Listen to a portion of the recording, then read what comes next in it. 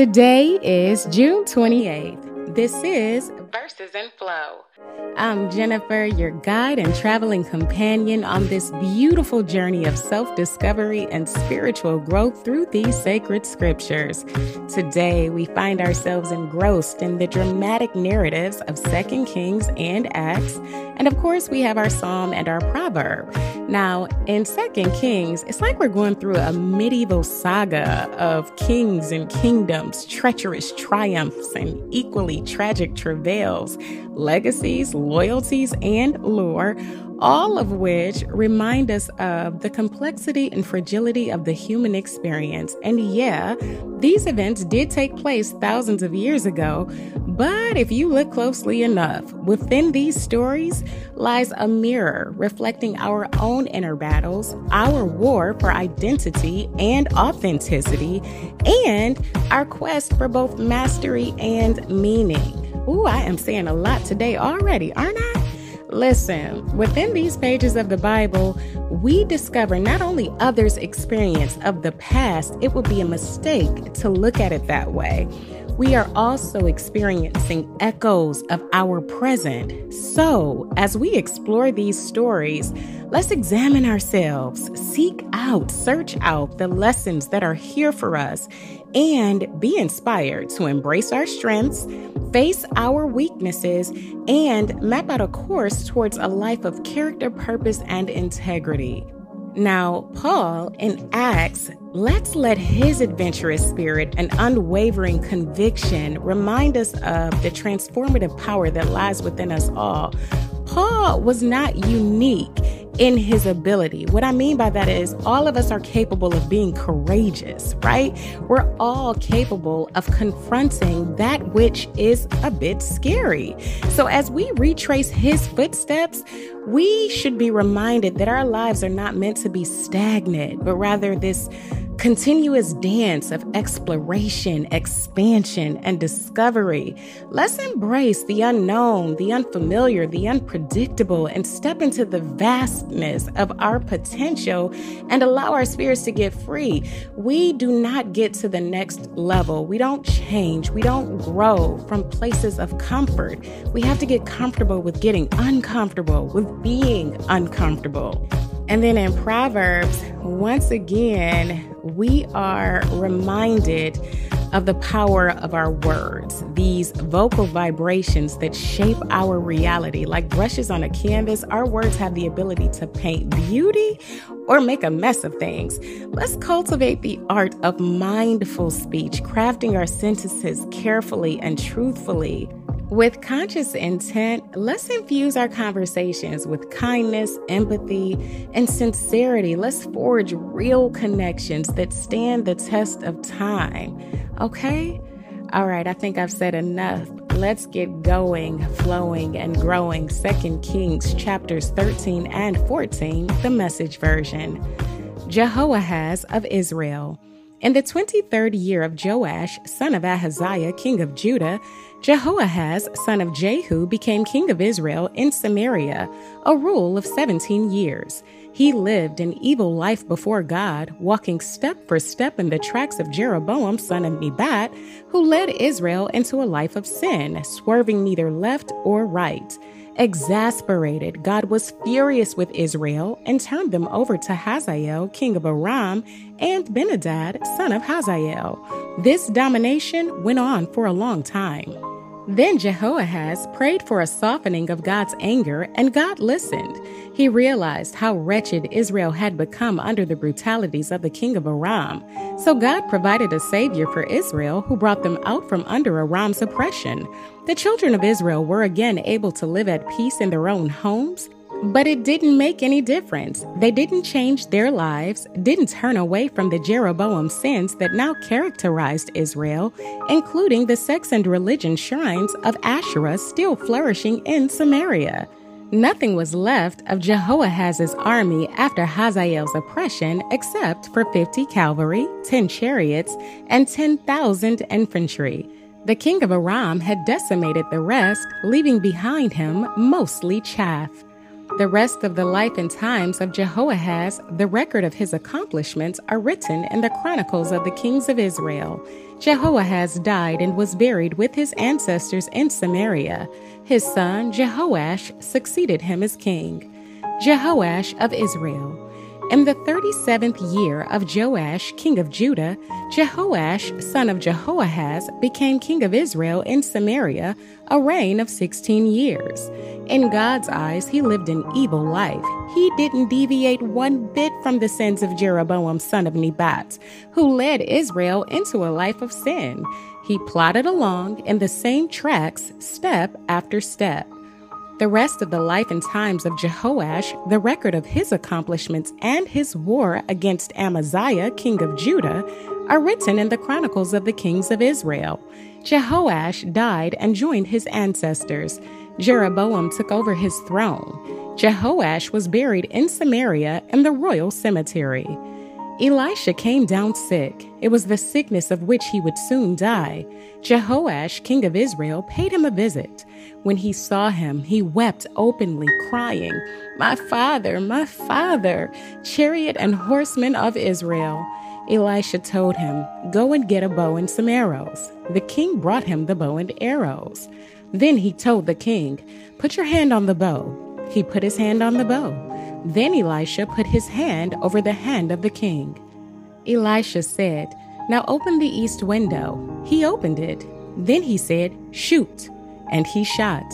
"The arrow of God's salvation," exclaimed Elisha, "the arrow of deliverance from Aram. You will do battle against Aram until there's nothing left of it. Now pick up the other arrows," said Elisha. He picked them up. Then he said to the king of Israel, "Strike the ground." The king struck the ground 3 times and then quit. The holy man became angry with him. "Why didn't you hit the ground 5 or 6 times? Then you would beat Aram until he was finished. As it is, you'll defeat him 3 times only." Then Elisha died, and they buried him. Sometime later, raiding bands of Moabites, as they often did, invaded the country. One day, some men were burying a man and spotted the raiders. They threw the man into Elisha's tomb and got away. When the body touched Elisha's bones, the man came alive, stood up, and walked out on his own 2 feet. Hazael, king of Aram, badgered and bedeviled Israel all through the reign of Jehoahaz. But God was gracious and showed mercy to them. He stuck with them out of respect for his covenant with Abraham, Isaac, and Jacob. He never gave up on them, never even considered discarding them, even to this day. Hazael, king of Aram, died. His son, Ben-Hadad, was the next king. Jehoash, son of Jehoahaz, turned things around and took back the cities that Ben-Hadad, son of Hazael, had taken from his father Jehoahaz. Jehoash went to war 3 times and defeated him each time, recapturing the cities of Israel. Amaziah of Judah. In the 2nd year of Jehoash, son of Jehoahaz, king of Israel, Amaziah, son of Joash, became king of Judah. He was 25 years old when he became king, and he reigned for 29 years in Jerusalem. His mother's name was Jehoaddan. She was from Jerusalem. He lived the way God wanted and did the right thing, but he didn't come up to the standards of his ancestor David. Instead, he lived pretty much as his father Joash had. The local sex and religion shrines continued to stay in business with people frequenting them. When he had the affairs of the kingdom well in hand, he executed the palace guard that had assassinated his father, the king. But he didn't kill the sons of the assassins. He was obedient to what God commanded, written in the word revealed to Moses, that parents shouldn't be executed for their children's sins, nor children for those of their parents. We each pay personally for our sins. Amaziah roundly defeated Edom in the Valley of Salt to the tune of 10,000 dead. In another battle, he took the rock and renamed it Joktheel, the name it still bears. One day, Amaziah sent envoys to Jehoash, son of Jehoahaz, the son of Jehu, king of Israel, challenging him to a fight. "Come and meet with me, dare you? Let's have it out, face to face." Jehoash, king of Israel, replied to Amaziah, king of Judah, "One day a thistle in Lebanon sent word to a cedar in Lebanon, 'Give your daughter to my son in marriage.' But then a wild animal of Lebanon passed by and stepped on the thistle, crushing it. Just because you've defeated Edom in battle, you now think you're a big shot? Go ahead and be proud, but stay home. Why press your luck? Why bring defeat on yourself and Judah?" Amaziah wouldn't take no for an answer, so Jehoash, king of Israel, gave in and agreed to a battle between him and Amaziah, king of Judah. They met at Beth Shemesh, a town of Judah.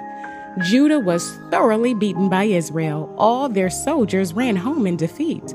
Jehoash, king of Israel, captured Amaziah, king of Judah, the son of Joash, the son of Ahaziah, at Beth Shemesh. But Jehoash didn't stop there. He went on to attack Jerusalem. He demolished the wall of Jerusalem all the way from the Ephraim gate to the corner gate, a stretch of about 600 feet. He looted the gold, silver, and furnishings, anything he found that was worth taking, from both the palace and the temple of God. And for good measure, he took hostages. Then he returned to Samaria. The rest of the life and times of Jehoash, his significant accomplishments in the fight with Amaziah, king of Judah, are all written in the Chronicles of the Kings of Israel. Jehoash died and was buried in Samaria in the cemetery of the kings of Israel. His son Jeroboam became the next king. Amaziah, son of Joash, king of Judah, continued as king 15 years after the death of Jehoash, son of Jehoahaz, king of Israel. The rest of the life and times of Amaziah is written in the Chronicles of the Kings of Judah.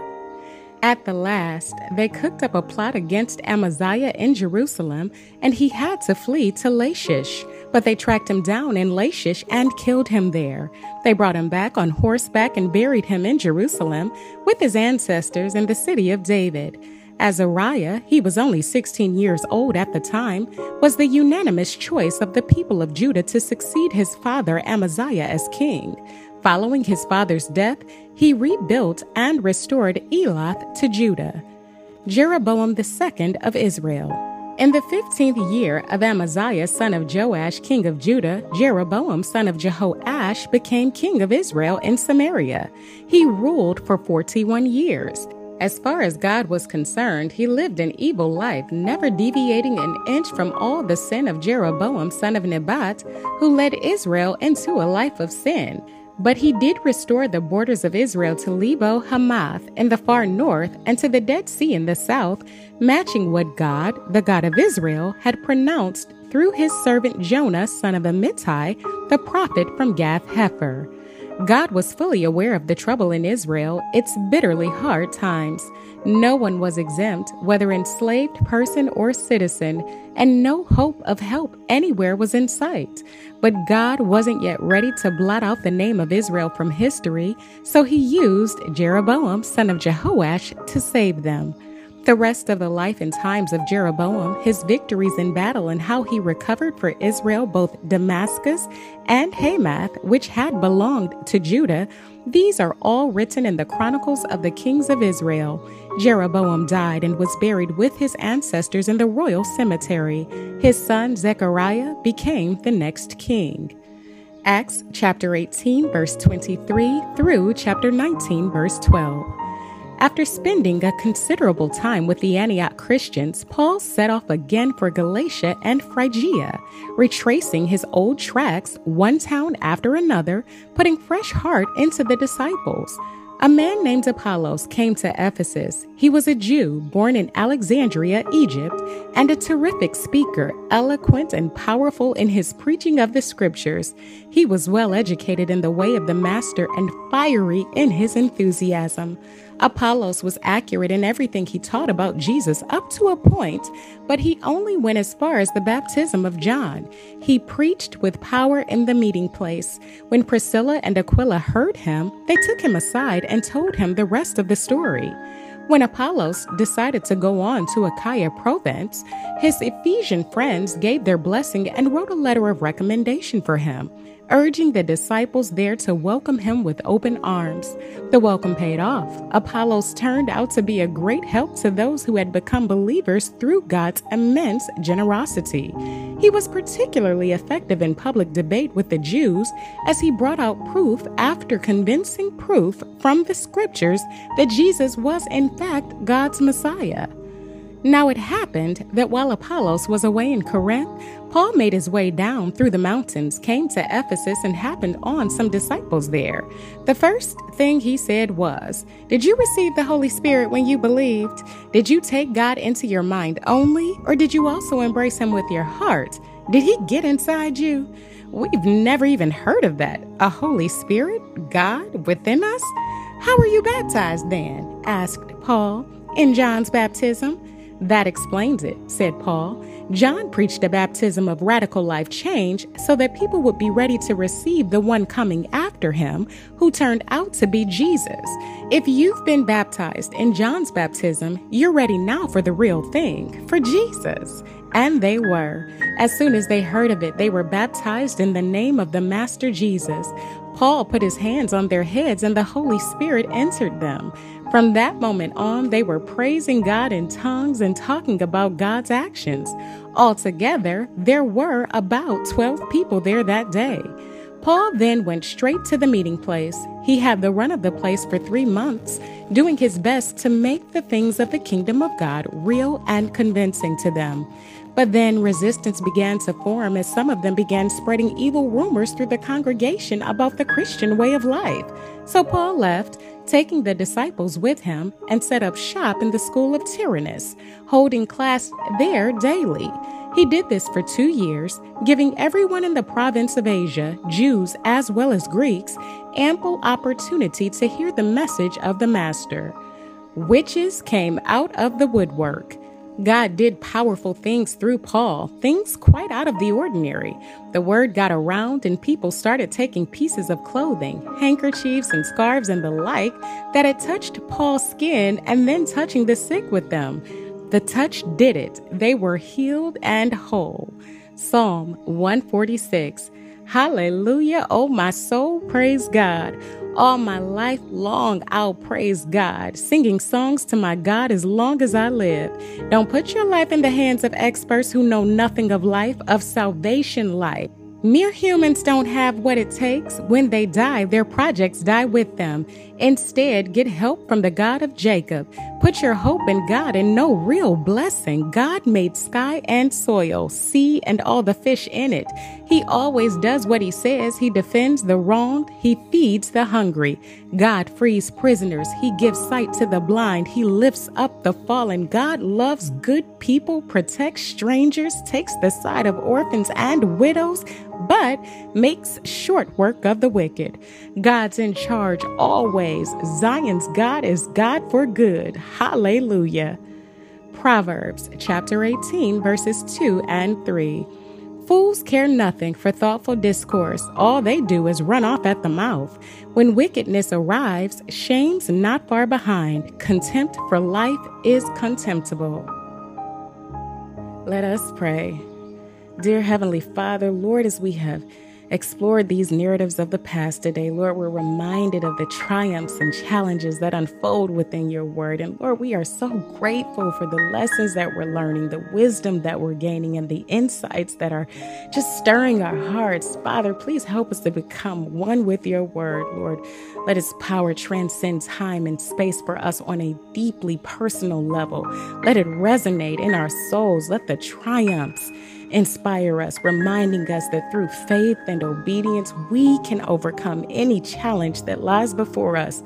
Lord, let the moments of vulnerability and defeat teach us valuable lessons about the importance of humility, resilience, and the boundless depths of your grace. Lord, today we embrace the truth that we are We are art in progress. We are living artistry in progress, Lord. And just as an artist pours out her heart and soul into her creation, Lord, you have intricately designed every aspect of our being. Lord, you've endowed us with unique gifts, skills, talents, and passions that contribute to the vibrant tapestry of humanity. Lord, grant us the wisdom to discern the textures and the colors that belong on our unique canvas. Help us to align our actions with our values, to make choices that honor you and uplift others.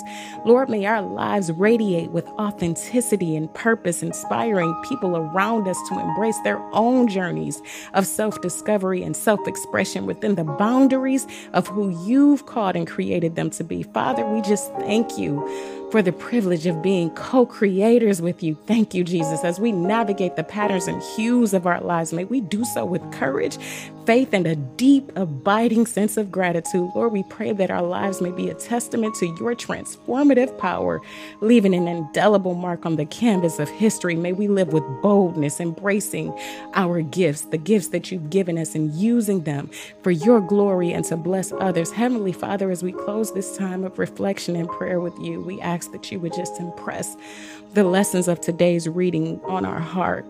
Lord, seal it in our spirits. May these truths shape our character, influence our decisions, and draw us closer to you. Empower us to live out your word in tangible ways. Lord, we want to be living testimonies of your love and your grace.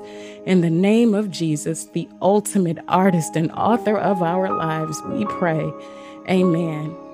And our affirmation for today: I am not bound by the limitations of the past. I have the power to rewrite my story and paint a future filled with abundance and joy. I am not bound by the limitations of the past. I have the power to rewrite my story and paint a future filled with abundance and joy. And our aphorism: the only way to be extraordinary depends on what I do with the ordinary. That is all I have for you today. Thank you for joining me on this soul-stirring expedition. Until we meet again, may your days be filled with inspired encounters, divine synchronicities, and a deep knowing that you are supported, surrounded, and secured by the grace of God. Keep exploring, keep seeking, and keep flowing in His love. You belong here, and we belong together on this journey. I love you, and if God says the same, I'll be right here tomorrow, waiting for you.